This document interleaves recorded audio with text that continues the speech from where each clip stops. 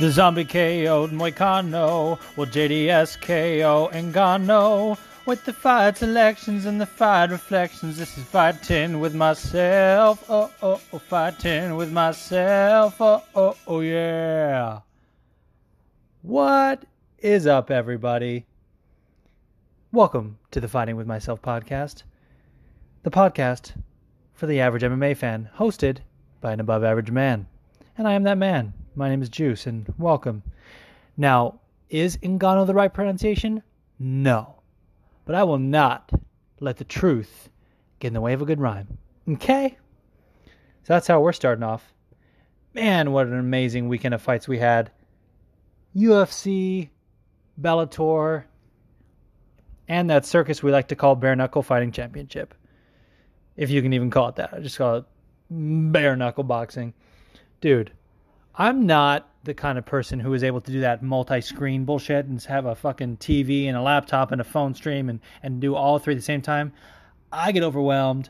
I will miss shit. So I'm going to be honest. I just focused on the UFC and I caught the main event of Bare Knuckle. I was like, I'm not missing that. Holy shit. There were incredible fights in all three promotions. I mean, just from what I've seen of the highlights of Bellator, like, I made a mistake not being able to watch that card. You know what I mean? Crazy. But, that said, were there just as good, if not better fights in the UFC? Yes. And this is one of those cards that flew under the radar. A lot of people were kind of like, you know, I heard people that were like in South Carolina or that area that had planned to make a trip, and then when they announced the main event and everything, they were just like kind of rolling their eyes and canceling their plans. And I was like, dude, this is like, as far as rankings and title implications and everything like that, it wasn't a deep card. It wasn't like an important card or whatever, but the matchups, if you follow MMA and if you are a fan of these people, great. Like, already on paper, you knew that, and it fucking delivered. I mean, holy shit. Molly McCann. Dude, if you don't like Molly McCann, you're for sure a Luke Rockhold fan. For sure. I mean, how do you not love that woman? I mean, she's just incredible.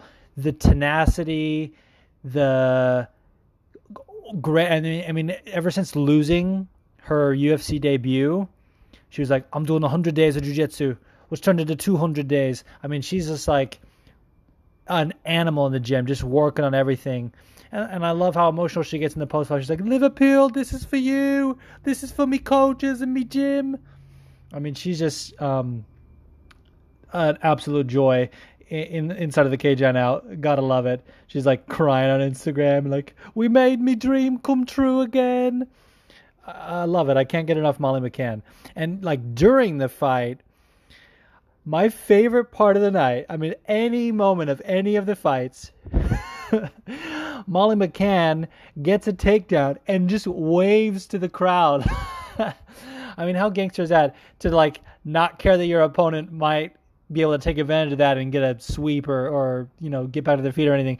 Like, she's just like, hey guys, like just eating it up. And like, no offense to anyone in the South Carolina area, Greenville, it's not exactly like the heart of America. It's not exactly like the, you know, best representation of like the overall population of America. It's not like you know, it's not like New York or LA. I'm just saying like a big ass city, but she was just like, I'm in America. You know, she was just like loving it. She's like, and the Greenville fans were just shouting, meatball, meatball. I mean, they're both European, so no one was on home turf, but god damn it, if that wasn't a if that wasn't a meatball crowd, you know what I mean? And I loved every second of it.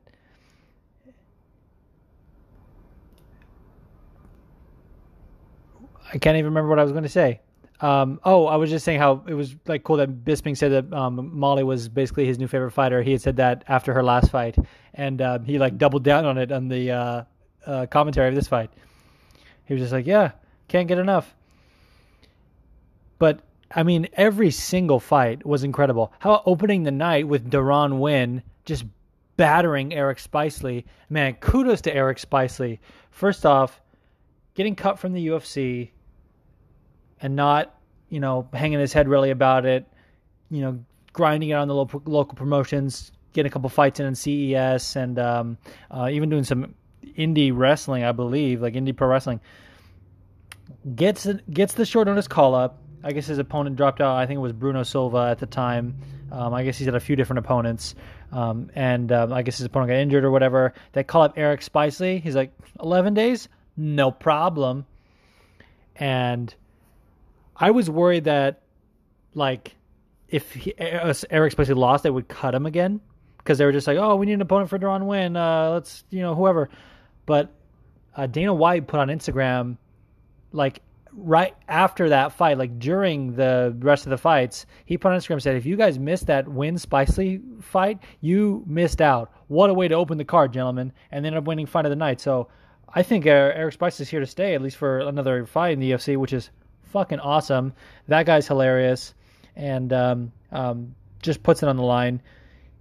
He's not a world beater, but he's a hell of a nice guy online and really awesome. So fucking love him. And this was kind of like both this fight and the next fight card. Everywhere I go online, it lists like 3 or 4 different orders of the main card. So this is just like what the fuck is going on? I don't know anything. So like some of the fights that I was breaking down last week and give my picks for, some of them got canceled, and some of them didn't end up on the main card, which is weird. But we had Ashley Yoder defeating Syuri Kondo, which is what I predicted. And that was kind of like if it was anyone else, she would have finished her. Like, Syuri Kondo was just like not gonna quit. So Ashley Yoder just fucking rode her back and pummeled the shit out of her to try and get the rear naked choke. But Syuri was like not having it. She just kept defending. And it sucks in those like lighter, female weight classes. There's not a lot of like KO finishes or even TKO. So, you're just going to get those kind of fights every now and then where it's just like one person having a dominant position and just beating the crap out of the other one. But every single fight, everyone gave it their all. Just to recap a little bit also, Kevin Holland beating Alessio Di Chirico. Now, if you thought Alessio Di Chirico had any chance of winning this fight, who are you? Just a quick question. Who are you?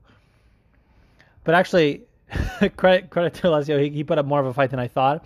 But Kevin Holland, apparently, maybe halfway through the fight, or I don't know if it was like beginning of the third round or end of the second round, he injured his shoulder, and I guess he was going for a takedown and only had use of one of his arms for the rest of the fight. Still got a unanimous decision. I believe it was unanimous. Anyway, I thought he won, and at least 2 of the judges agreed with me, but I think all 3. Great post-fight interview. He was like, I didn't even hear. They were just crying like a baby. He's just crying like a baby over there. Kevin Holland's fun. He's fun as hell. Next up, Andrea Lee defeated Montana De La Rosa. This is another decision win, I believe. Awesome for Andrea Lee. I thought she had the skills to do it, but the only thing that I was questioning was her mindset, having to deal with them finding her husband after that whole chase of him being on the run and being basically a piece of shit. So I was just kind of worried about that. But she gave an awesome little interview on the post-fight show on the desk with Karen Bryant, who is the worst, and Tyron Woodley. And her daughter was at the fight, or she wanted her daughter to come, but her daughter couldn't come, is actually what happened. And I was just like, man, there's a lot going on in her life, and she was able to just still get that win. It just shows her mental toughness. Really, really awesome. I wonder what's next for her. I mean, maybe she'll get the winner of Roxy and Jennifer Maia, which we're going to talk about in a little bit. Of course, Roxanne has a win over her dating back to the Invicta days. But she's also someone that they could be trying to push into a title shot because of her, fun style, and that would be at least somewhat fun fight, as long as it will last against Valentina. I mean, really all they do is just got to keep giving her lambs. That's kind of all, like sacrificial lambs. That's kind of all we can do at this point with that women's flyweight division, but it is what it is. The only one that I got wrong on this one, as far as the main card goes, or fights that ended up on the main card from what I predicted, was Brian Barberena and Randy Brown. Credit to Randy Brown. I guess he took that Nico Price loss to heart, in a good way, and kind of just went back, sharpened his skills, and put a clinic on Brian Barberena, like striking wise, and was his takedown defense was on point. He even and he was initiating some of the clinch stuff as well, so he wasn't like shying away from grappling. And I remember this awesome moment probably in between the second and third round, or one of the rounds. He asked his corners, like, "Do you want more grappling?" And they were like, "Fuck no, you're beating the shit out of him. You're a way better striker," or something like that. It was just like, it was something that a coach wouldn't necessarily say, like, not in that manner. It was something that, like, us sitting at home would be like, "Fuck no, you beating the shit out of him. Keep going," which I thought was just fun to see. Man, I'm bummed though. I'm really upset that we didn't get to see John Lineker and Rob Font number 2. That would have been a hell of a fight. I liked Lineker in that fight, and I guess he got an injury, something about a cut on his eye opening up or something like that. An old injury opened up, a couple days before the fight, and it was at that point too late to find a replacement. Of course, he was the replacement. Just like, what are you going to do? Replace the replacement? That reminds me of a quick story, just to go off on a tangent real quick. I used to work in the car business, and we got this lead one time that was someone who had put in a credit application online to be a co-signer for someone else, and they had shit credit as well. It was like 400, and my boss was pissed. He was this Israeli guy, and he was like, "Put a note that says this is a cosign, and the cosign need a cosign." That's neither here nor there. Lastly, just to recap the night real quick, as far as UFC Greenville goes, Korean Zombie beating Renato Moicano, also something I predicted. Now, I thought it would be a back and forth war. I really did. I mean, both of these gentlemen are so tough. I thought it was going to be actually kind of similar to the Yair fight, but hopefully with Korean Zombie not fucking slipping on a banana peel at the end. And I thought it was going to either go the distance, or maybe he would get like a late 4th or 5th round TKO. Nope. He fucking dropped him real quick, slipped across, overhand right, and caught him with a left on the way down, which of course was unnecessary. He was already going down. And then credit to Renato for hanging in there. And I guess the ref was like, I don't know, feeling a little bit of Yamasaki in him, was like, "Oh, I'm going to let this guy be a warrior." Because, dude, you could have stopped that fight right there. But he just like turtled up and covered up, and Korean Zombie just fucking rode that Brazilian and beat the crap out of him basically to get that TKO. And it was like under a minute, like 58 seconds. I guess he's the only featherweight now to have 2 KOs under a minute, or TKOs. Of course, he got the like 9-second or 8-second or something like that KO of Mark Hominick from back in the day.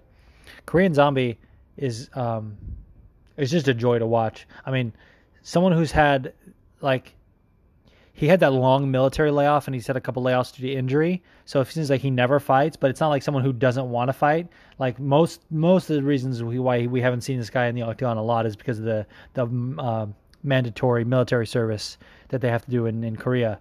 But I think he wants to get back in there sooner. They were talking on the post-fight show about him versus Aldo. I personally like him versus Zabit. For some reason, they haven't announced the Zabit versus Brian Ortega. It's not official anywhere, and makes me think like something is stalling on one of their ends. I would guess Ortega. I don't know, though. Just because I believe Ali is managed by Zabit, or Zabit is managed by Ali, and that motherfucker keeps shit moving as much as he is a sleazeball. He keeps shit moving. He's got a good relationship with the UFC, and I believe Brian is managed by Ed Soares. Soares, I don't know. Anderson Silva's manager, president of LFA, all that good shit. He seems like maybe he'd be the type to kind of hold out, and also Brian maybe trying to get more payday after getting brutalized by Max Holloway. But anyway, I think actually Zombie versus either of those guys is a great fight, Ortega or Zabit. But fuck it, give me Phil the MMA dude was talking about this on Twitter. He's saying, I saw this like just before I started to record. He was saying, making Korean Zombie versus Volkanovski is unfair to Volkanovski, who's already earned a title shot. He said, but life isn't fair. Let's book it. And I wanted to like clap back and be like, no, motherfucker, you don't sacrifice one of those contenders. You keep Volkanovski. But I was like, shit, you're right. Life, and especially MMA, is not fair. They're probably going to book that fight. It makes me so mad. But he's right. Now, should you do that? No. And I think Volkanovski probably will hold out, but it could bite him in the ass. I mean, the UFC does not really like to reward guys who wait. Although it has happened before. Tyron Woodley waited for a title shot and got one. Ortega waited for his title shot. Just a lot of stuff that can happen. Fuck. Now I'm like not wanting to jinx it. I think they're gonna make a Zombie versus Volkanovski. No. I mean, that's a great fight. So shouldn't dwell on the negative. But really, Volkanovski is the kind of guy that deserves his due. I like when fighters outside the UFC record matters. I like when you can say a guy's on a 17-fight win streak, which includes outside of the UFC. And not only that, he's put together like 6 or 7 UFC wins in a row. Give the man a title shot. Just give it to him. And he rightly earned that and had it pulled out from under him by Ali Abdelaziz. Really. Although the timing of him getting that blood infection, it kind of was like, well, we can't really book him anyway, so let's just give it to Frankie. So if he can take this time to recover and he can come back fresh for the fight with Max, I hope that happens and not something. But dude, Korean Zombie versus Max Holloway is a hell of a fight as well. Like, you could do any of those any which way, and I'd be in. So the featherweight division is suddenly looking very exciting. And I guess to recap the night of fights, just quickly mention a few things I saw from Bellator. Rafael Lovato, or it's Rafael, I think he's like Italian. Rafael Lovato Jr. getting the win over Gegard Mousasi. Totally did not see that coming. Not in a way that I thought Mousasi was going to walk right through him. I thought it was going to be a tough fight. I know how good Rafael is on the ground. And, he's working on his striking as well. But I thought Gegard's defensive jiu-jitsu and defensive wrestling, plus his superior striking, would really be the deciding factor. And nope. Certainly in those middle rounds where Mousasi was having success, but really it was enough for Rafael to get win 3 rounds and get the belt. They could do an immediate rematch, which would suck if you're Machida, But of course Machida can. Now he's the fucking number 1 contender at 205 as well. He can go in and challenge Ryan Bader, which he already beat in the UFC. So fucking A. Bellator. Oh, and Paul Daly bouncing back. Good for him. I mean, after that fight with MVP, I really was like, what are you doing? Hey, Daly, what you doing? Going for those takedowns against Michael Venom Page. Get the fuck out of here. But how Eric Silva survived that flurry in the second round where he gets dropped by an uppercut and then a couple knees up against the fence, I was like, oh my God, lesser men would have crumbled. That would have been over. So that was a hell of a fight between those guys, just from what I saw. Again, I wasn't able to watch all of Bellator live. Sorry about it if you're a UK fan and you were really looking forward to the Bellator breakdown. That was a terrible dialect. But anyways, last thing I want to talk about is Artem Lobov. The GOAT. The Russian Hammer. The Siberian Express. Getting his hand raised against Paulie Malignaggi in a fight that we didn't know that we needed. And certainly not the fight that we deserved in terms of how it played out. But dude, Malignaggi came in there. He was like, I'm gonna turn his face into a dartboard. And boy, did he fucking overspeak that. I mean, he was hitting him with body shots. He was darting with his jab to the body that was like really working. But Artem doesn't give a fuck. Artem walks right through your jab to the body. And this guy's so fucking delusional. His face is cut up. He's like, I'm being honest, I got hit with 1 clean shot. 1 clean shot, dude. Your face looks like it was hit with a cheese grater. And I'm not saying Artem beat the fuck out of him, but Artem clearly landed enough to make it a fight and make it so that you definitely don't want to do bare knuckle boxing anymore. I mean, his fucking hands were destroyed. Did you guys see that poster press conference? Did you see Malignaggi looking like a lobster with his fucking claws? With his hands wrapped, dude? Get out of here. I mean, if anyone thought that Paulie gave Conor a run for his money in that sparring footage, I think we can all agree, after seeing his fight with Artem, he did not. And this is supposedly back then, that Paulie against Conor was like, off the couch basically. He hadn't been training, hadn't whatever. He just did, a bit of cardio to get in shape, and then he didn't really train boxing. There's not a doubt in my mind that little clip we saw was exactly how the fight, that sparring session went. I mean, after seeing his affair with Artem, are you kidding me? No. I mean, it was a boring ass fight in terms of what we thought it was going to be. And G made a good point on Twitter. He's like, let's start taking into account what's real hype and what's fake hype, as far as how the fight's going to play out. Now, I did think that was pretty real hype in terms of how much they didn't like each other. Paulie's a bitch. But yeah, there's a difference in how that manifests itself in the fight, and they definitely didn't fight like they wanted to put extra fucking holes in each other's heads, as Genghis likes to say. That said, a world where Artem loses against Paulie Malignaggi is not a world I want to live in. So I am happy to be living in this world where Artem is on top. And that's all I have to say about that. This honestly was one of the best fight night cards in a long time as far as UFC Greenville goes. I mean, every single fight was action-packed. Every single fight. Top to bottom. Great night of fights. And without further ado, let's get into some current events. Not a lot going on in the world of mixed martial arts as far as newsworthy stories that were coming out, but the stories that did come out, I got a lot to say.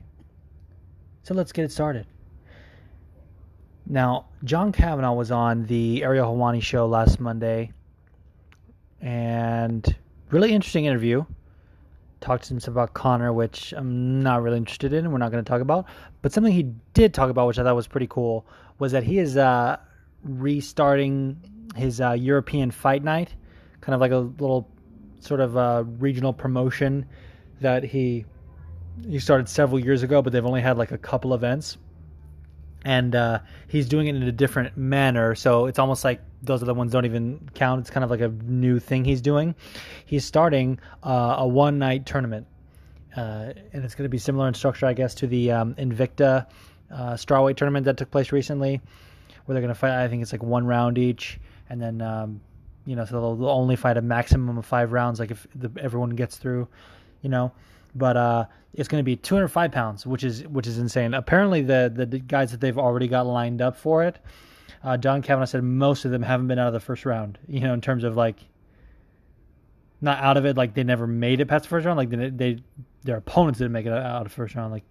Most of them are 3-0, 5-0, young up and coming guys, and they end their fights early, is what he's saying. Some heavy hitters. And what's cool about it is the winner is going to get a guaranteed 5-fight deal with Bellator, which is awesome. Now, John Kavanagh and SBG, they've got 20-some guys in Bellator, which is awesome. And Bellator's really making a push for the European market, the UK, Ireland, and that part of the world. So it's cool that Bellator has kind of their finger on the pulse of this stuff, and they're able to give that deal to him.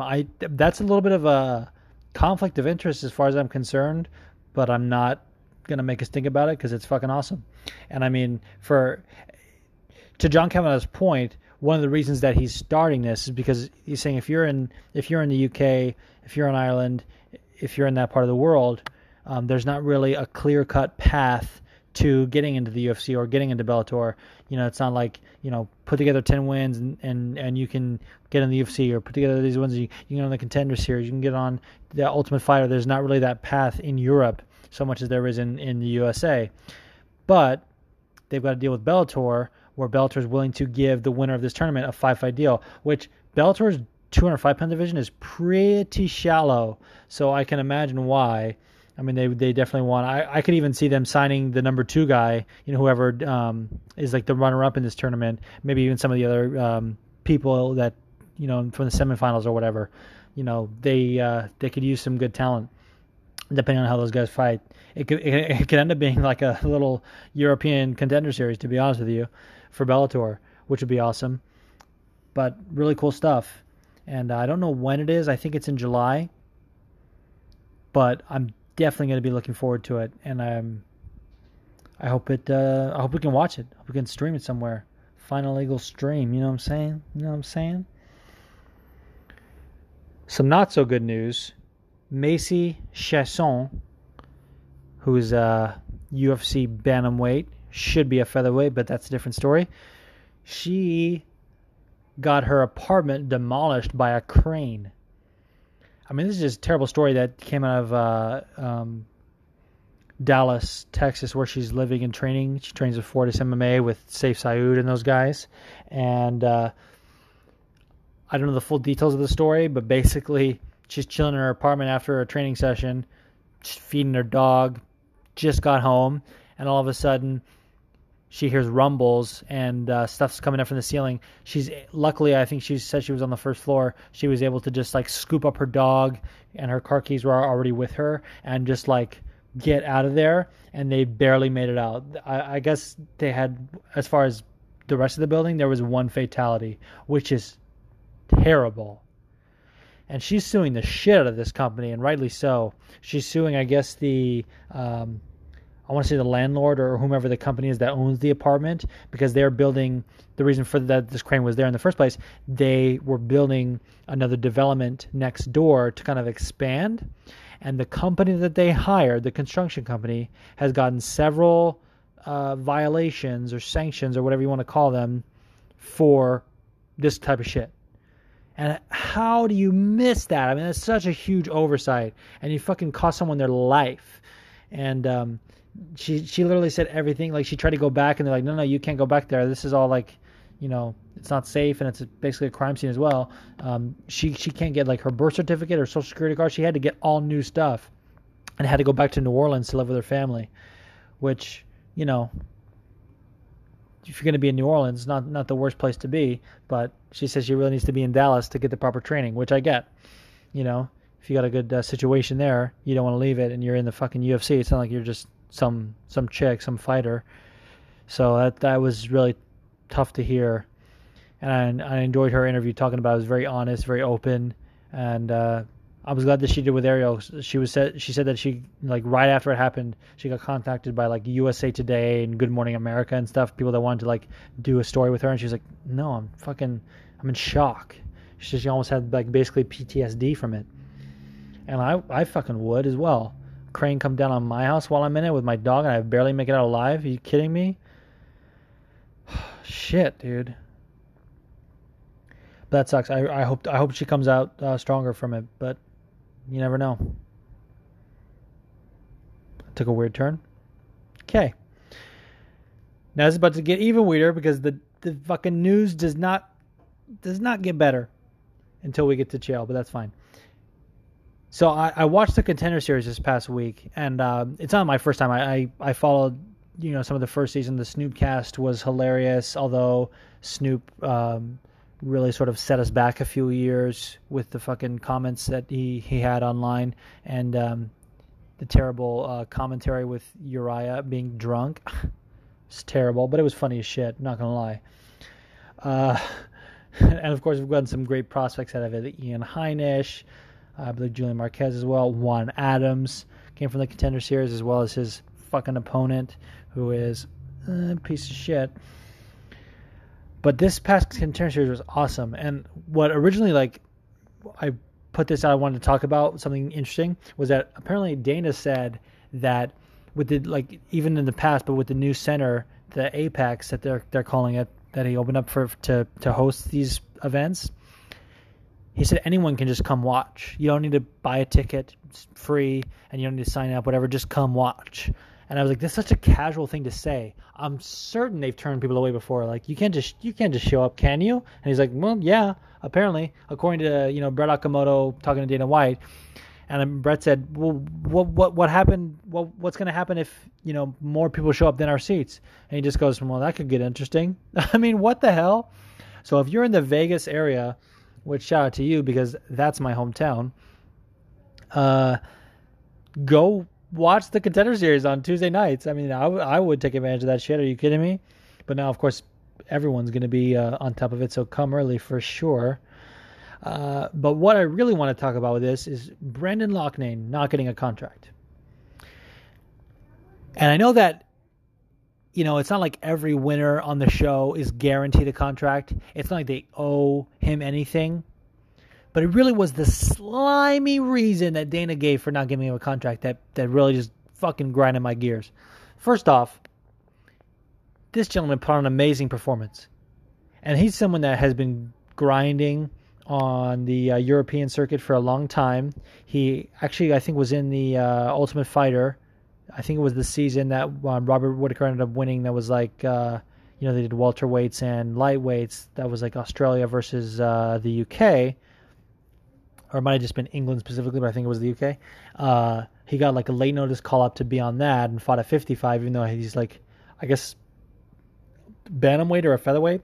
And he fought this gentleman named Bill Algeo, hope I'm pronouncing that right, who is a local Jersey guy. I think he's a Ring of Combat champion and was the toughest opponent of anyone else in the card. Like the winners, they all had the easier opponent. In terms of like credentials, experience, skill, like this guy's a champion in the regional circuit and has had 18 pro fights or something like that. Whereas like the only other one that had a really good opponent was the heavyweight that ended up getting that nasty TKO from those leg kicks. But his opponent was like a former Olympic alternate wrestler, and he was like a 7-1 favorite or something, and the guy got the upset win over him. So that was like the closest one. But in terms of like skill level and experience, it was really like Bill Algeo, against Brendan Loughnane.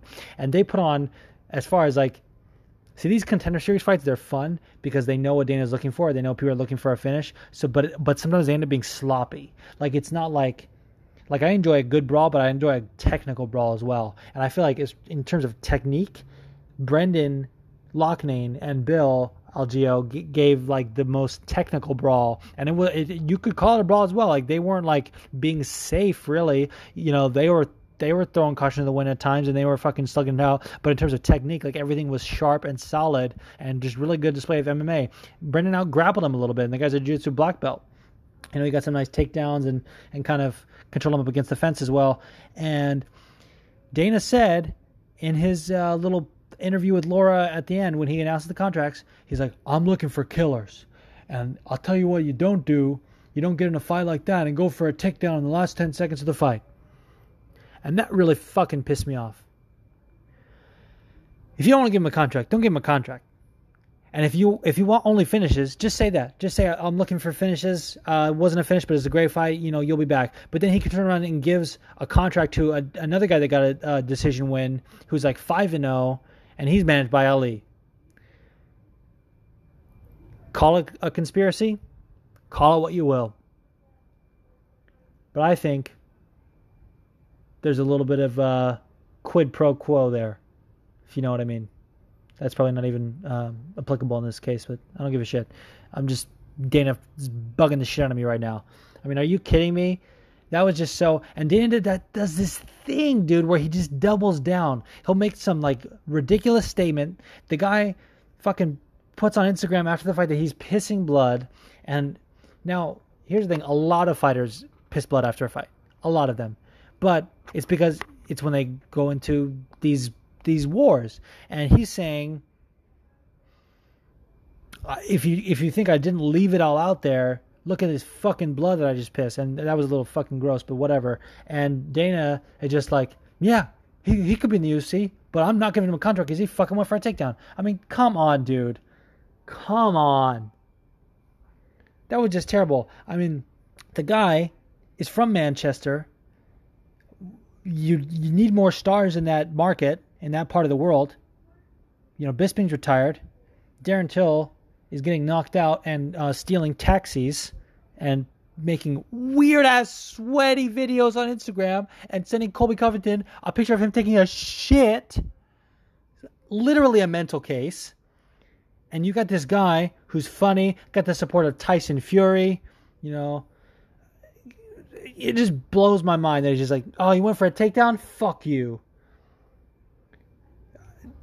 Speaking of someone who came from the Contender Series, Sean O'Malley tests positive again.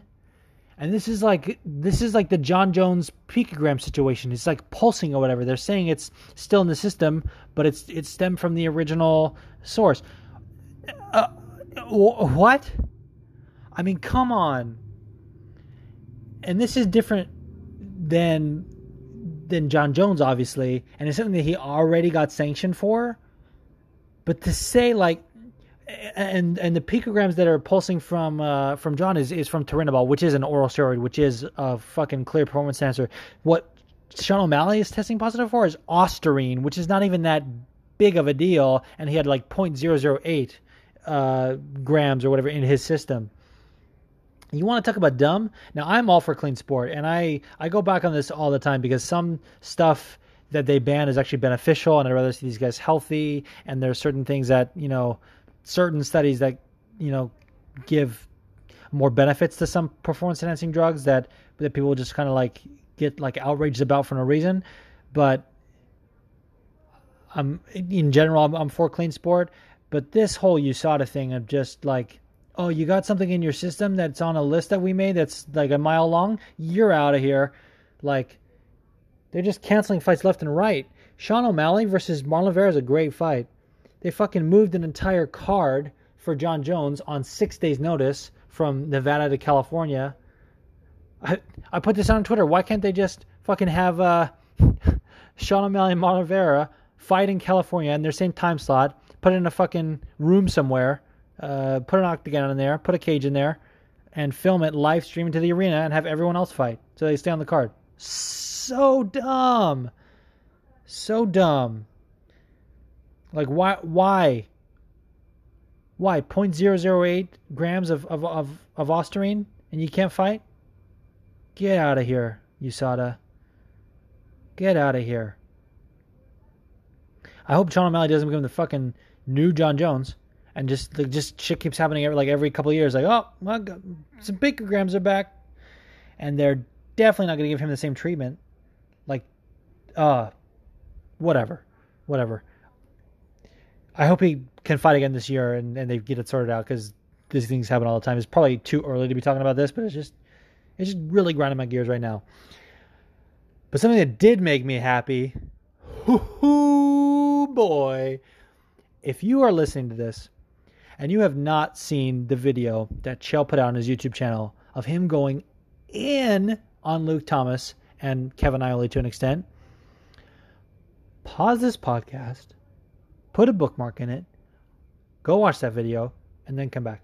Dude, so it's also on his podcast as well. And I listen to his podcast, not always like the minute it comes out. So I actually saw the video first, and the video is better because you see his expression. He's like leaned up against the headboard of in his hotel room, chilling, and just the expression, the body language, and the way he's like just throwing daggers at Luke.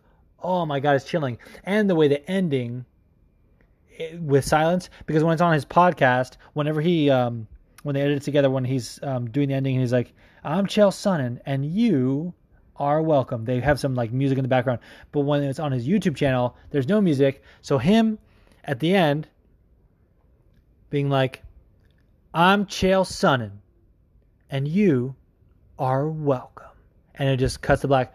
Oh my God, I love it. Uncle Chael fucking roasted Luke Thomas. He was like, apparently the comment that Luke made was that Chael Sonnen was a good fighter but not a great fighter. And Chael just goes, so what is your definition of a great fighter, Luke? Have I beaten enough champions? Who else has a schedule? my last 13 fights were against world champions. I beat 8 of them. Whatever, and he just lists off all his accolades. He talks about the win he got against Paulo Filho, who at the time was like the number 1 fighter in the world, and Paulo missed weight, so they wouldn't give him the belt, which is a stupid rule that the commissions have.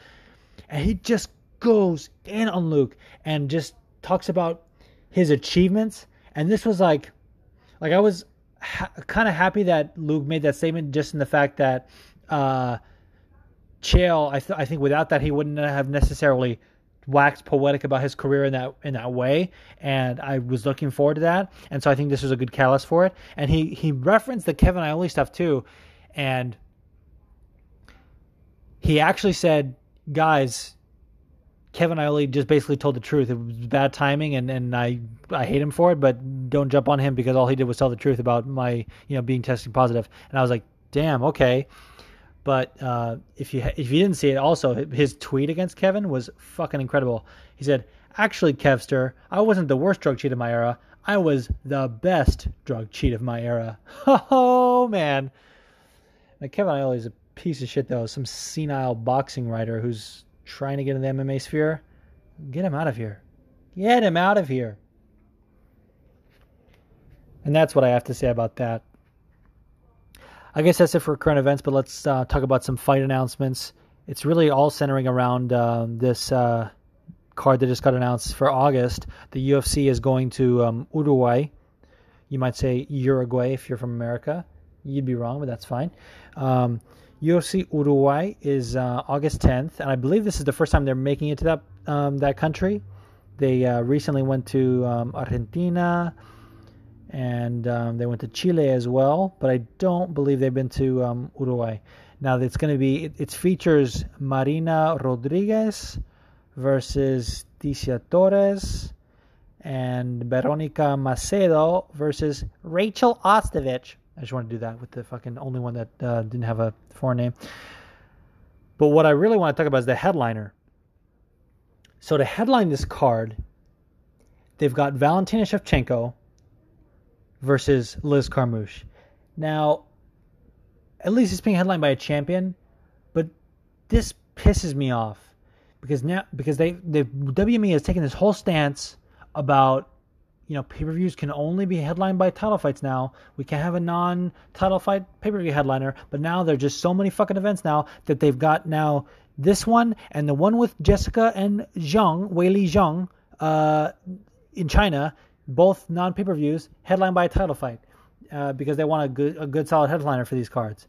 And I guess if they're a good headliner as any, I mean, Valentina Shevchenko, though she's Russian, she lives in Peru, so she's right there and can bring some of her fans over, I guess.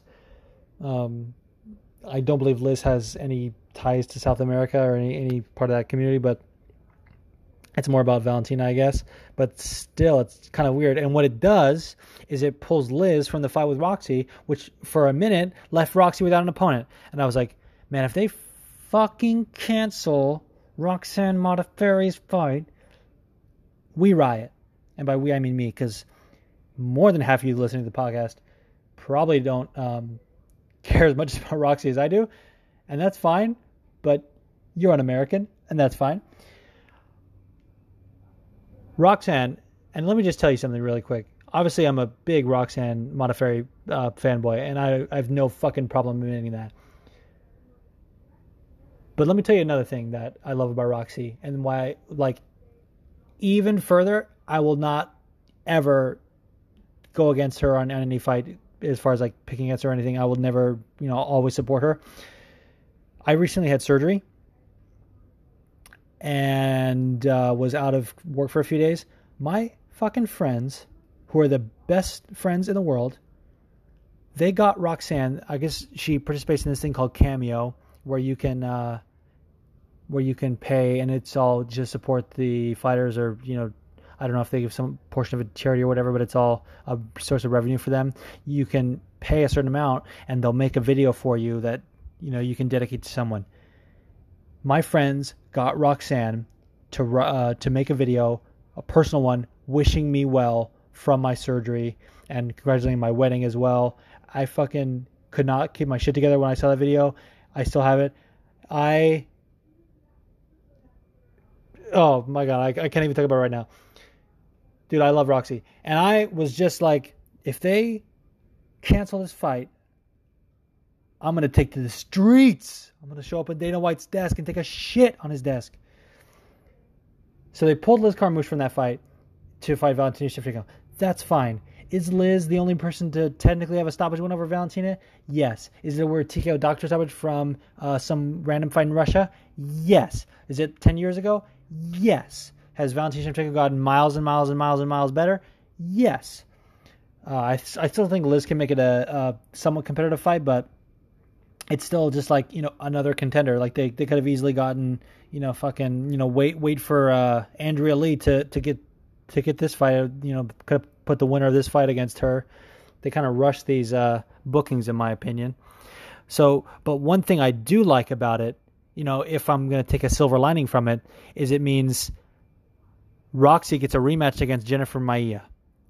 And this is weird. I just noticed this today when I was doing my prep for this show. I think the pronunciation of her name is Maia, but it's spelled the same way as Damian Maia, and I always just say Maia. They're both Brazilian, I believe. So why do I care so much about the pronunciation of Maia for Jennifer? And I'm like, yeah, it's Damian Maia. So disrespectful. But this is a rematch from a fight that took place in Invicta, Victa 19, 2016, September. And it was a split decision. It was for the title. Maia was the champion, and Roxanne was the number one contender. I don't remember making a stink about it as far as she got robbed or whatever. I honestly can't remember much about the fight. I remember it was a great fight. I remember it was back and forth. I remember obviously being emotional, but I don't remember thinking she got robbed. It was certainly close, but some people do, I think. Or at least they think she won. Maybe not, it wasn't a robbery, but they think she won. And she gets a chance to erase that blemish on her record. She got the chance against Barb Honchak, and she did that successfully. I think she could do it here. I think this is perfect timing. I think she's coming out of a fresh camp. Liz beat Jennifer Maia, whatever. And it's a great fight, and I'm just happy that she's staying on the card. And that's happening literally in less than a month. So that's awesome. So before I just keep rambling about my fucking love for Roxy, I'm going to get into some Twitter questions and some voice questions because you guys brought the heat, and I can't wait. All right, let's get started on these questions. I just want to remind everyone that you can leave a voice question anytime. It is the best way to leave a question because you can put your tone and inflection in it. You can hear your fucking voice. It's just a great addition to the show. I tweet out that link, usually the day before I record, but it's open anytime. It's anchor.fm/fightingwithmyself/message. And without further ado, let's hear our first question. Hey baby, it's PTD from PTD Radio, baby, come on now. I'm watching this BKFC 6 card, baby, come on now. I want to know what you think. Why does Paulie always look like he's got an erection and he's constipated at the same time, baby? Thanks. Oh, is that it? I think there's more. Hold on, I think there's more. Hey baby, it's PTD from PTD Radio, baby, come on now. I'm watching this BKFC 6 card, baby, come on now. I want to know what you think. Why does Paulie always look like he's got an erection and he's constipated at the same time, baby? Thanks. Oh, I couldn't quite hear what he said. Let's just hear it one more time. Hey baby, it's PTD from PTD Radio, baby, come on now. I'm watching this BKFC 6 card, baby, come on now. I want to know what you think. Why does Paulie always look like he's got an erection and he's constipated at the same time, baby? Thanks. Oh, man. When Pat sent that question in last night, I think I haven't stopped laughing. I maybe stopped laughing just before I started recording. Now I'm starting back up again. That is the most accurate statement I've ever heard about Paulie Malignaggi. And I've heard a lot of accurate statements about Paulie, like, he sucks. He's a bitch. He's a 2-time world champion at some point in his life in boxing. But the most accurate statement is that he looks like he's constipated and he has an erection at the same time. Are you kidding me? Oh, man. First of all, shout out to Pat and Cole from the MMA Scope podcast. Love that podcast. They're the shit. And two good old Louisiana boys just talking about MMA and the PTD radio shit. I can't get enough of it. But to answer your question about why he looks that way, probably because it's true. For sure. If you say the kinds of things that Paulie says all the time, like, oh, MMA fans, they're stupid because in boxing we have all the deaths and they don't respect that. They don't respect the art of boxing. I mean, for sure you're constipated all the time if you say that. And now if you obsess about Conor the way he has, if you obsess about that sparring footage the way he has, if you let Adrian Broner take your girl and your world title at the same time, for sure you have an erection all the time. I mean, there's no way that's not true. Wow. If you think that's not true, go back and watch any interview with Paulie Malignaggi with that in mind, with those goggles. Listen to this question. Just listen to I'm going to skip ahead a little bit. Just listen to this part. Does Paulie always look like he's got an erection and he's constipated at the same time, baby? Thanks. I mean, picture that. And go watch any interview with Paulie Malignaggi. I defy you to disagree with him. Oh my God. I can't.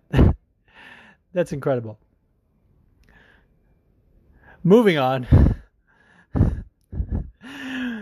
We got a question from the MMA Marks. This is Buddy and Ricky out of the Baltimore area in Maryland, Dundalk. Whatever, I don't know much about Maryland. Sorry about it, but these guys are fucking awesome. You already know that if you listen to this podcast, and you should listen to theirs. What's up, Juice? This is MMA Marks here. I'm Ricky. I'm Buddy. You know that. We got two questions for you. My question up front is, what did you think about Darren Wynn? Do you think he has enough skills to last in the 185 division, only being 5'6"? And did you... I just want to stop because they have like fucking 3 questions. So as far as Deron Wynn, absolutely. And I was a little bit hesitant. I mean, I did see his fight with Tom Lawler, which was at 205, if you can believe it.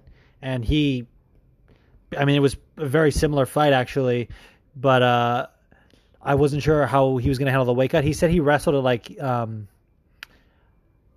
it's kilograms, so I don't know exactly what the pounds were, but I think it translates to like 187 pounds, 189, somewhere in that ballpark. And so he, of course, has to make 186 or 185 for a title. And I don't know how long he can consistently make this weight because he is, like Ricky said, 5'6". I mean, if you guys saw the fight, you'll know what I'm talking about, which is, by the way, the same height as Chad Mendes, who's a featherweight. But he's, in his own words, a thick boy. He is stocky as hell. But dude, that puts him right in position to land these fucking hooks to the body, which were lighting Eric Spicely up all night, and really his ability to close distance and get inside from being a wrestler, and he can probably take anyone down if he wanted to. He could really be a problem in that division. The only way I see it being a problem, is for someone like maybe Ian Heinisch or Derek Brunson, who I think they're actually fighting each other. That's a great fight. But someone who can stop the takedowns, although he didn't really take Eric Spicely down. But I think those guys in particular pose more of a threat in the striking department than Eric Spicely does. So that's probably the reason for that. Damn. A lot of fun fights for Deron Wynn at 185. But I don't see the hype being, on paper, yeah. But as far as what we saw last night, I can't see it being too much of a problem. I mean, probably eventually, certainly against probably the champion or Adesanya, someone who really knows how to use their range and keep him on the outside. But for now, dude, I think he's gonna make some waves. You like Molly McCann's Ali Shuffle? Here's Buddy with his second question. First of all, that was your second question. Then Buddy's question is gonna be the third question, but that's a different point altogether.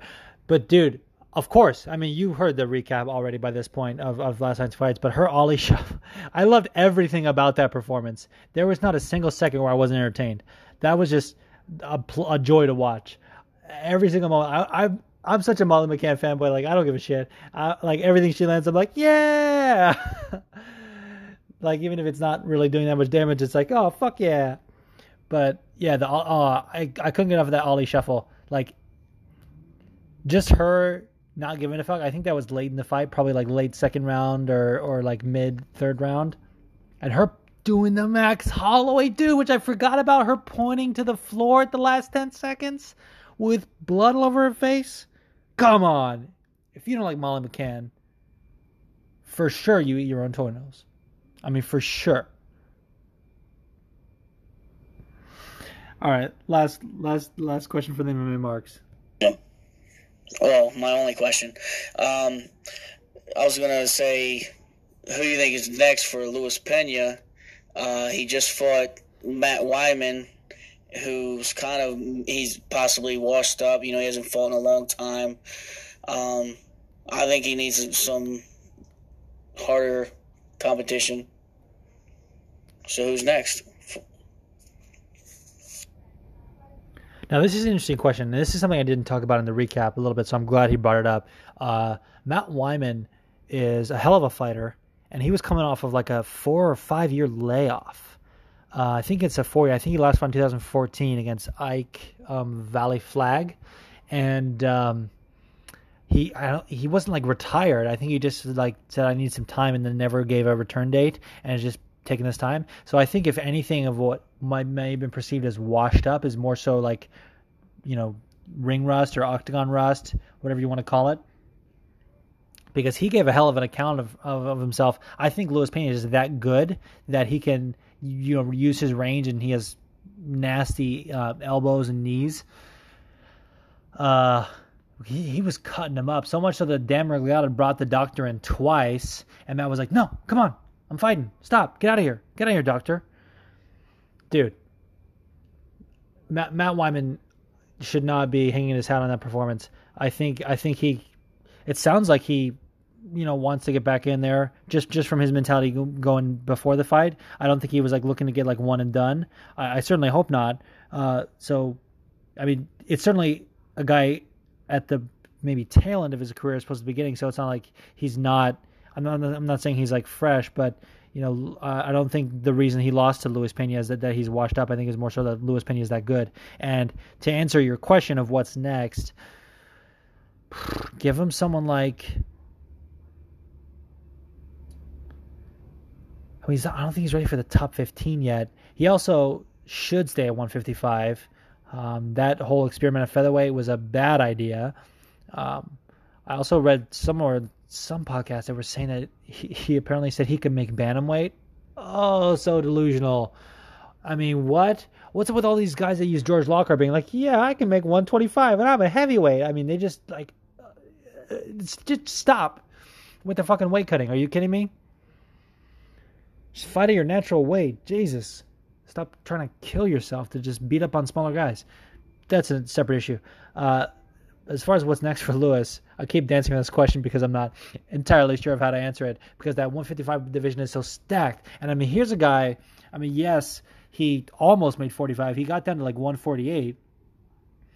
So he's not exactly like a guy that's in between 155 and 170, but he's definitely a guy that could benefit from a 165 pound division. If nothing else, it would make the line to 155 to the top 10. It would make it shorter for him. I mean, for sure, all of those like guys like Kevin Lee and RDA and stuff, they would go into there, and maybe Cerrone would go to that 165. So that he could benefit from that. But do I think maybe give him the winner of James Vick and Dan Hooker? I know they're in the top 15, so That's not exactly like avoiding the top 15, but that's sort of just kind of scratching the surface on it. I would even love to see him against someone like Francisco Trinaldo. That's a fun fight as well. And I know he trains at AKA, but maybe one of those Dagestani guys that were just going to try and wrestle fuck him. I think he actually has good takedown defense and good scrambles. Matt Wyman got a nice takedown off of him, and he reversed it quick. I was like, damn. Plus, he was like weaving in and out of those heel hook attempts. That was a really good performance by Luis Pena. I mean, damn. So I guess we'll see. I mean, to be honest, this matchup with Matt Wyman kind of came out of nowhere. So he's kind of like so early in his career. I think he's like 6-0 at this point. That they shouldn't try and rush him. So let him build his way up slowly. You know, give him another fight outside the top 15. Next up, we got. I'll let him introduce himself. What's up, Fighting With Myself podcast? This is Cerrone Noseblow coming back at you. Tonight we had some amazing fights on the card, dude. I really wish I could have gotten in tonight. Sucks that I didn't, but shit happens. Move on from it. My question for you now is, with Moicano's second loss in a row, his third in the UFC, I believe, what does that do for his future at featherweight? Interesting question. And I love one of the things I love about these voice messages is that you have to name it when you're sending it in. And he named he put the title as "Bury the Scamming Bitch." Now he referenced it earlier. He said, "I wish I could have gotten in." This gentleman messaged me. He said he was trying to get some tickets to go see the fights live. I guess he's in that area, and he said he found some. I hope he doesn't mind me telling the story real quick. He said he found some tickets off Facebook, and it turned to be a scam. And I was like, "You gotta bury that motherfucker," because I guess he got his personal info. Like, dude, stop doing that. If you're one of those fucking people that are trying to scam people with fake tickets, don't do that. It's terrible. That said, sorry you didn't make it, and I hope that you at least got to watch the fights on ESPN Plus. Now, what's next for Moicano? So he had the loss against Ortega, which was a guillotine late in the third round. It was like almost at the end of the fight, which is really Ortega's specialty, is pulling out wins out of the last second. And he bounced back, had a couple nice wins against Calvin Kattar. You know, he had the TKO loss to Aldo, and this loss to Korean Zombie now puts him at like two losses in a row. But I don't think he's necessarily like I'm not ready to close the chapter on Moicano at featherweight. Now, if he had gotten the win, he's all of a sudden like back in that title picture, maybe like 1 or 2 wins away from it. But I don't think he's done by any means. He's still young in his career, and I think for sure if they can get him a nice win. I'm trying to think of who's in that division that would be a good matchup for him. I mean, really anyone in that top 10, I think Moicano still has a great chance against. I don't think he's like gonna climb too far down the ladder. Maybe they're pushing him too fast a little bit, but again, Korean Zombie, it's just that good. So yeah, featherweight's really interesting, but maybe Moicano and Zabit is a fun fight. Moicano and Yair. Damn, that's a fun fight, Moicano and Yair Rodriguez. But, of course, Yair is coming off a win. He's like, it was a knockout of the year. I deserve a top 10. He's probably going to say that shit. He definitely said that when he didn't take the Zabit fight. Can I just say, that whole thing was a little weird. I mean, he was supposed to fight Zabit. He was coming off a loss to Frankie Edgar. He was supposed to fight Zabit. And then he puts out a tweet that said, or it was announced that he was going to fight Zabit at, I believe it was 228 or whatever that card in LA was around that time that Demetrius fought Cejudo and won. But when he was like, fake news, he put a tweet that said fake news. And then they cut him, and Dana puts a tweet that says real news, which was a sick burn, even though Dana's a fucking asshole sometimes. That was a sick burn. And then he does this interview with Ariel that was like, I was coming off the loss, but I thought I still deserve a top 10. That's what I think. And so I said, I deserve a top 10. And they were not going to give me. So I said, okay, let's do it in Russia. That's such a weird thing to say, dude. Let's say, oh, you won't give me more money for this fight. Then let's do it in Russia. Like, oh, you're not gonna give me what I want. Then let's make the circumstances even worse. I mean, what? That was weird as fuck. But then he comes back, gets the re-signs as a replacement for Frankie Edgar. It was supposed to be Frankie versus the Zombie at that card in Denver last year. And he puts on, probably Fight of the Year candidate last year. That was a hell of a fight. I mean, I rewatched that last week to just get pumped for these fights. And that was such a good fight. I remember, thinking, oh, man, sucks for Zombie because he was winning up until that last-second knockout. But when I rewatched it, I was like, that was a case for maybe Yair. I mean, that could have been a split decision if it had gone the full thing. Like, that could have been, Yair's fight as well. It was a really close fight. But I think because of that, Yair's going to be picky about fights again. And I don't know if he'll take Moicano off a loss, although Moicano is ranked higher, so maybe he will. That was a word tangent by Yair Rodriguez, but, if you're going to mention the Zombie, you got to mention that fight. So, it is what it is, as the champ likes to say. All right, next up we got another staple of the show. Hey there, Fighting With Myself podcast. It's Smokey J here from Australia. Oh, great. He decided to introduce himself before the bong rip. This is great.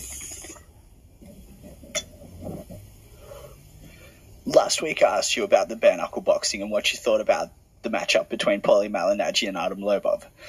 So I'm going to have to follow that up. It was a good fight, but I thought that Malignaggi looked and fought like a scared little bitch, like he wasn't completely comfortable in there. And Artem respected Paulie's boxing way too much, which caused him to not pull the trigger as effectively as he could have. That short reach didn't help either. The biggest thing that I took away from that fight is that Jason Knight is the true bare knuckle boxing dude to look out for, because he brings the fucking excitement. What did you think of that fight between Paulie and Artem, man? That's all. Bye. I love it. Smokey J is the man. Doesn't give a fuck. And yeah, absolutely. And here's what I think. So I touched on it a little bit, but now that you bring it up, I wanted to kind of go a little bit deeper into it. So Paulie, I think, I mean, at least the way his mindset works, if we're to believe anything he says, he was really defending the integrity of boxing. And I think he was out to prove that superior footwork and angles and the sweet science of boxing can prevail even in these bare knuckle situations. And with bare knuckle boxing, you can do a collar tie, which they don't allow in boxing. But if you clinch, like in boxing, eventually the ref's going to separate it. And a lot of the times when Artem was having success and getting on the inside, Paulie would just clinch so the ref could separate him. So, as far as when you say Artem respected Paulie's boxing a little bit too much, I think yes, a little bit. But I also think, Artem touched on this in the post-fight interview, I think he said he wanted to make it a boxing match to prove that he could beat a boxer in a boxing match, which I thought was interesting, a little bit of, ego, which could have ultimately cost him the fight, because it ended up being a somewhat close decision, although I was pretty sure Artem won when they announced the scores. But mostly, I think it was due to that clinching, dude. It was at least 2 per round where he would, land some good shots and probably be like, oh, clinch. Which far be it from me to knock anyone's game plan if that really was the game plan going in. But, dude, for all the stuff he was saying, I'm going to beat you worse than your father. I mean, come on. You definitely didn't fight like that. Bounce in and out with that jab to the body. Artem Lobov doesn't give a fuck about a jab to the body, dude. That's definitely the second time I've said it this episode. But whatever. All right. Last but not least, the man, the myth, the legend. It is... What it look like fighting with myself? It's your boy Gangas, up in Asbury. Yesterday was a banger. Some great fights. Looking forward to next week. We got Ngannou versus Dos Santos and Benavidez versus Formiga. Looking forward to both them fights. What do you think's going to happen? What your boy know he's going to bet on?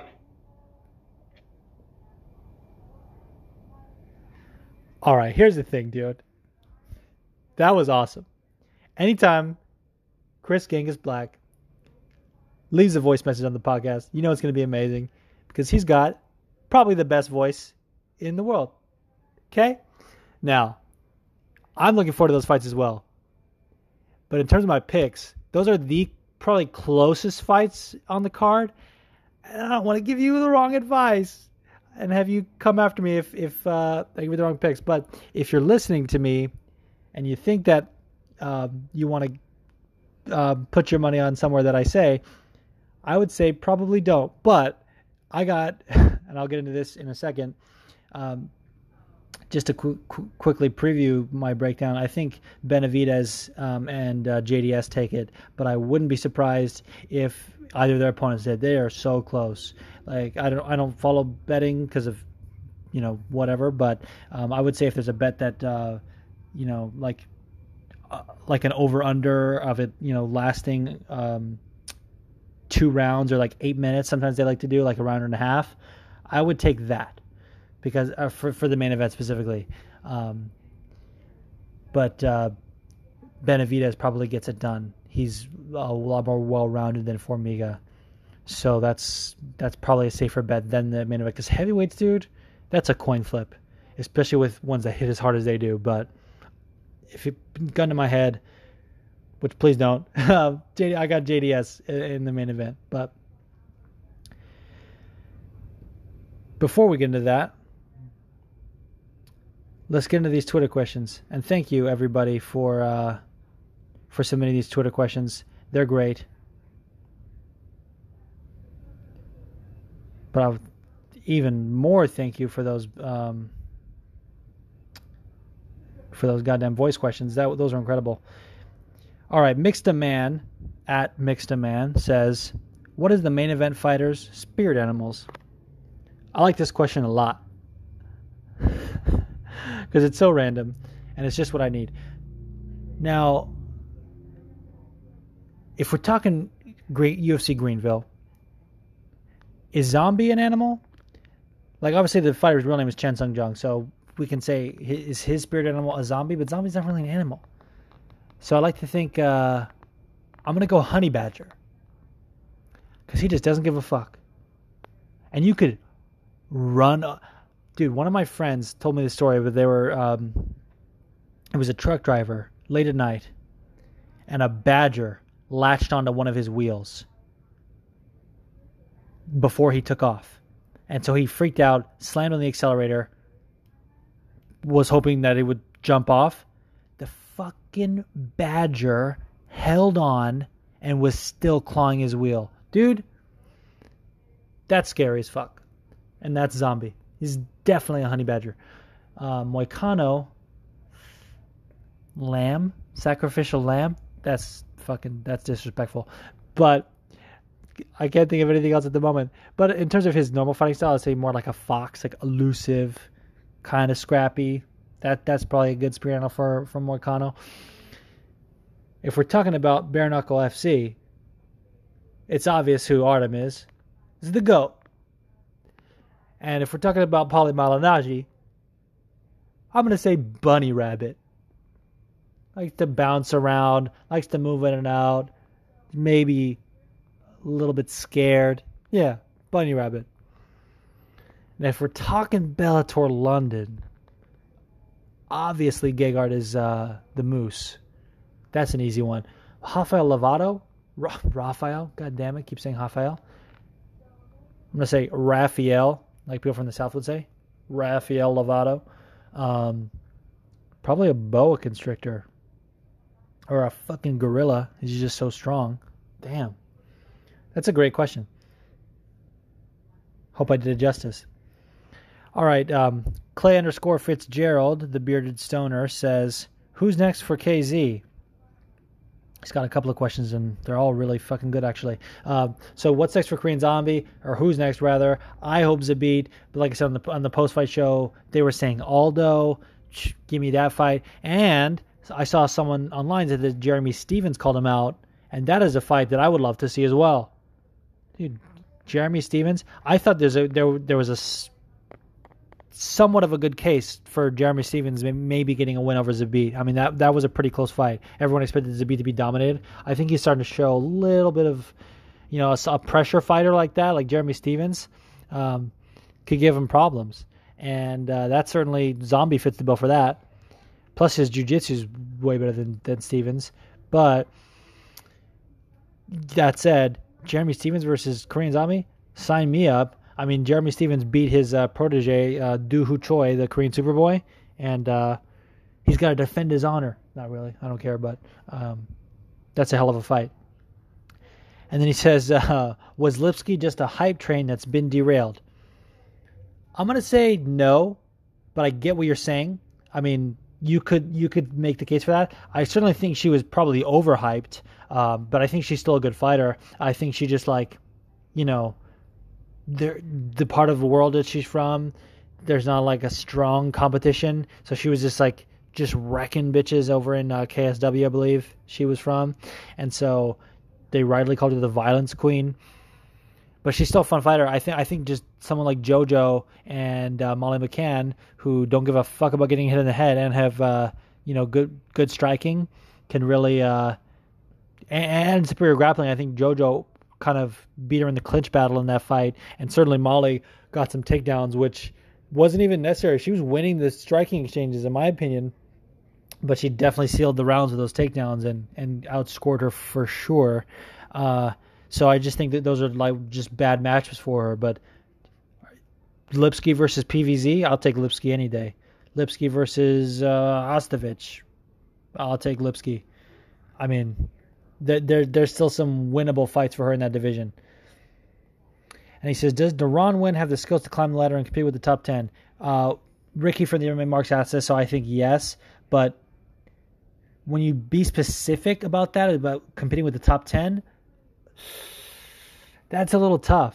Because that middleweight top 10 is really deep. I mean, him versus Jack Hermanson, I think that's a tough fight. Him versus Kelvin Gastelum, another like stocky 85er that size-wise really could be fighting at 170. I'd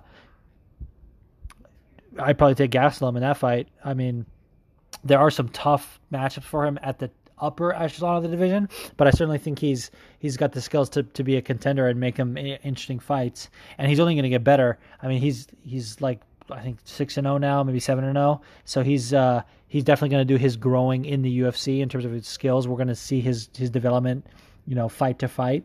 So it's a little early to say now, and I hope they kind of give him a slow push so he can get there. But there's definitely winnable fights for him, at least in the top 15, if not the top 10. And he says, when are you going to eat your own ass? Okay, here's the thing. I did do that already. And a couple episodes ago, he's probably new to the podcast, which thank you for joining. I really appreciate it. A couple of episodes ago, I did say if you want to see that video, definitely DM me. I'm not going to post it out and just cover everyone's timeline with that. But if you're fucking really interested in that, that footage exists. Okay, so that's what I have to say about that. But yeah, I did do that, and people have seen it. They know what's up. Their lives are forever changed. Their eyes are scarred. So if you want that scarring, hit me up, bro. Okay? All right. S_C_Cassidy says, I think this gentleman's Scottish. What if Artem Lobov had full-sized arms? Who would stand a chance? That was a decent Scottish dialect. I was actually thinking about this today. What if, hear me out, what if I told you Artem has regular sized arms, he just has a really long torso? Take a look at go right now, pull up a picture of Artem Lobov. His torso is really long. I think his arms just look small in comparison. People like to say his T-Rex arms. I think it's more so that he has a long torso. He certainly doesn't have like particularly long arms, but if he had longer arms, who was in a chance? Nobody. That's who. Artem Lobov be wrecking people. 28 men have tried. Only 15 have succeeded. Good luck. I love Artem. I don't give a fuck. And this gentleman, Bobby Hill IRL, handle is Transracial Angel.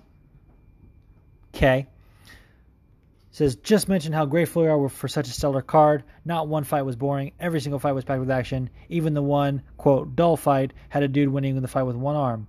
Molly McCann, Ashley Yoder, and Zombie looking amazing. War with Anderson and Ewell. I forgot about the Anderson Dos Santos and the Andre Ewell fight, dude. That was amazing. Those guys put on a hell of a pace. Crazy fight. And yeah, you're right. I've already said it, but yeah, we are so grateful for these fights.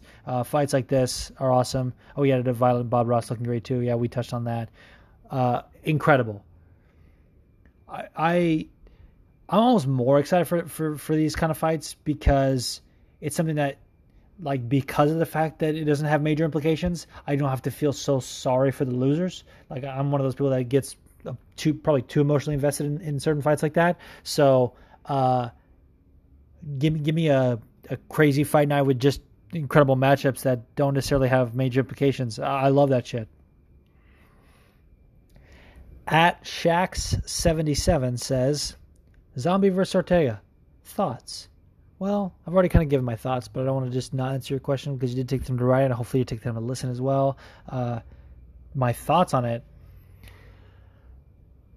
So Brian Ortega, because he lost to Max, there's this whole contingency of people saying, oh, he's overrated because the guy loses one fight. And here's the thing. Brian Ortega does lose the first 2 rounds sometimes and then pulls out a late finish in the 3rd round. But he's definitely collecting data. He's looking for holes. He's finding his opening. He's a guy that knows he can finish it from any position. I mean, he got that beautiful flying knee against Clay Guida, which I saw live. I was so thankful for. That was fucking awesome. He had a TKO over Thiago Tavares in his, I think that was his debut. The guy's an animal. And his jiu-jitsu, I would put against anyone. I mean, for sure don't put him against like Ryan Hall or Kron Gracie, because that just like their jiu-jitsu would just like nullify each other, and I don't think those would be very exciting fights. But it's still amazing. And Korean Zombie is a hell of a grappler. I mean, go on YouTube right now, anyone who's interested in this kind of thing. Search Korean Zombie versus Rener Gracie. Of course, Rener, because he's Brazilian, Rener Gracie. But Rener Gracie taught this seminar. I think they were opening up a Gracie school in South Korea. And so he taught a seminar there, and Korean Zombie shows up and sort of out of nowhere, like, challenges him to like a quick grappling match. And Rener filmed it and did some commentary. It was really cool. And it was competitive. I mean, it was awesome to watch.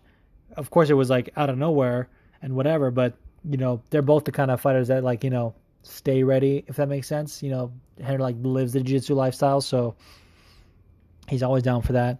And it's fun. I mean, certainly Rener wasn't outmatched by any means, but Zombie was holding his own, and that's Ortega is really Rener's protege in that sense. He gave him his black belt, so not that fight would go that way, just because obviously it's a straight jiu-jitsu match, and that's not really going to play into it, because you can elbow, you can kick, you can whatever, but it really comes down to 10th Planet Jiu-Jitsu versus Gracie Jiu-Jitsu. If you think about it, Korean Zombie, Chan Sung Jung, loves the twister.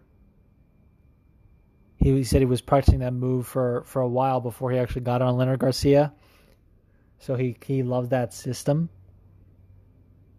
And I think he's got the striking to give Ortega some problems on the feet. I like Zombie in that fight, although I wouldn't count Ortega out at any point. So that's a hell of a matchup. Fucking A, man. Speaking of hell of matchups, we got an incredible fight card this weekend at UFC Minneapolis. And let's break that down right quick. All right, UFC Minneapolis happening this weekend on Big ESPN, which is to say it's the main ESPN, not ESPN2, and it's on ESPN Plus. I'll probably get the early prelims on ESPN Plus, but this is a pretty decent card. And again, trying to find what exactly the main card would be, because I'm not going to break down every single fight. And there was fucking 4 different orders that I found online, And that's really pissing me off.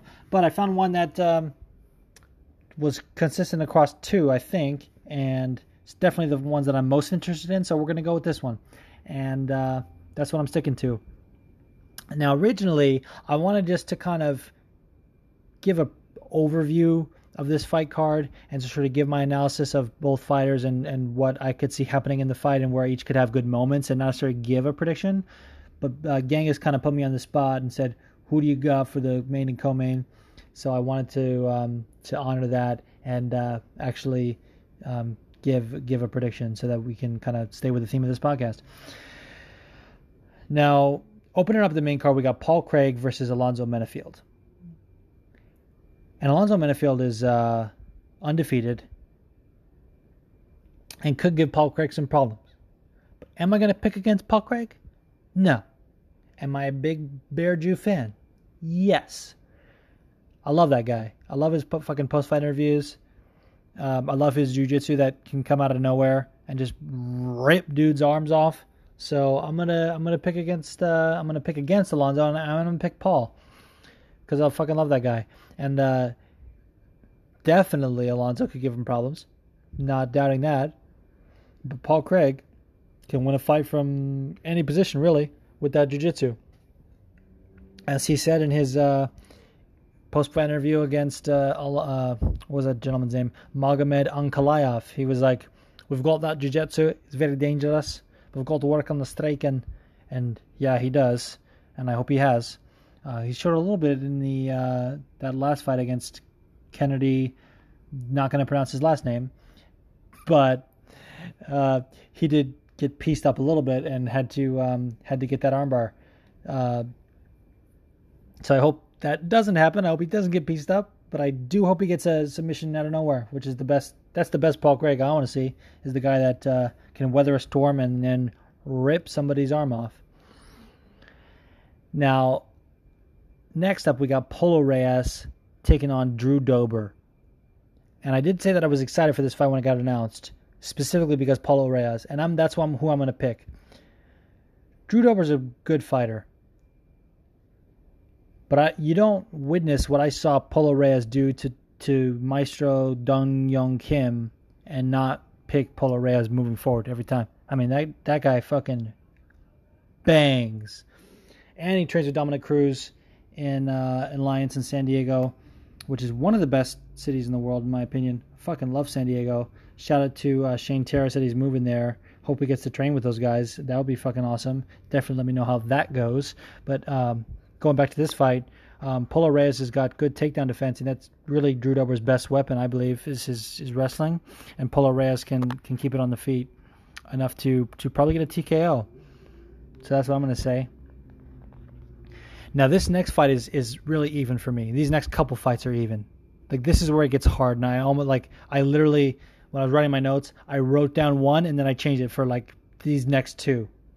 I for sure did that. Now, so Vince Pichel is taking on Roosevelt Roberts. And I almost picked Roosevelt because his last performance was really good. And I kind of expected him to get an early finish against his opponent, but he actually had to overcome a lot of adversity. The other guy put a huge fight, put up a great fight, and because of that, I was like, man, I don't see Vince giving him a lot of problems. But what he did have to overcome in that fight mostly was a lot of submission attempts and like a lot of like deep guillotines and stuff like that. And Vince Pichel is, I think, more of a striker, and not that I think Roosevelt showed any weaknesses in stand-up. I'm not trying to say that, but Vince Pichel, in my opinion, the biggest weakness he showed was against Gregor Gillespie, and Gregor Gillespie can really do that to anybody. So because of that reason, because he's, I think, more battle-tested and just more of a tough son of a bitch, I'm going to take Vince Pichel, and I like him in this fight a lot. He's really fun to watch. So I'm gonna go with Vince. Next up, we got Anthony Rocco Martin. Used to go by Tony Martin, taking on Damian Maia. And again, I almost picked Damian Maia. But, Tony, formerly Tony, Anthony Rocco Martin, his jiu-jitsu is not anything to turn your nose up at. He's a black belt in his own right, certainly not as accomplished or as experienced in jiu-jitsu as Damian Maia, but he has more tools. Certainly Damian Maia really wants to get to the floor to the point where he'll pull half guard for an entire fight just to try and get you to the ground and just wrestle you down, like in a non-wrestling way, like just drag you down. And Rocco Martin really has the wrestling and the defensive jiu-jitsu to I think nullify Damian and to maybe even get a TKO. I mean, Damian Maia is tough as hell, but Anthony Martin is legit. And I think since moving up to welterweight, he's really found his home. He used to fight at 55, and now he trains with the American Top Team, and he's kind of putting it all together. And I just like the momentum he's on.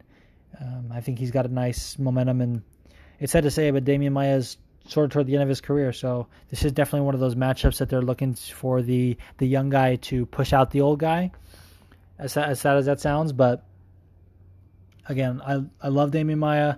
Would love it if he win. That's awesome. So I'm not like truly invested in this, but I think Anthony gets it done. And this isn't all these fights are so close. Like so Joseph Benavidez is taking on Jussier Formiga in the co-main event. This is the number one contender fight. They've actually said like the winner of this should get the next fight at the next title shot at flyweight, and that's not really set in stone. They can do whatever they want, especially with Henry Cejudo being a champ now, a double champ, whatever you want to call it.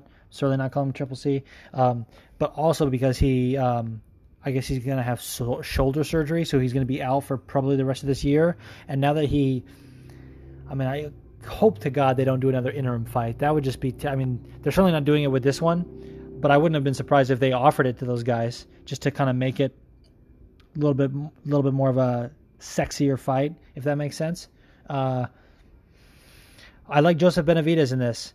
Now, he does have a win over Cejudo on paper, but I've said before I did think Henry won that fight, but like because of the fact that the record books say that, he should get the next title shot.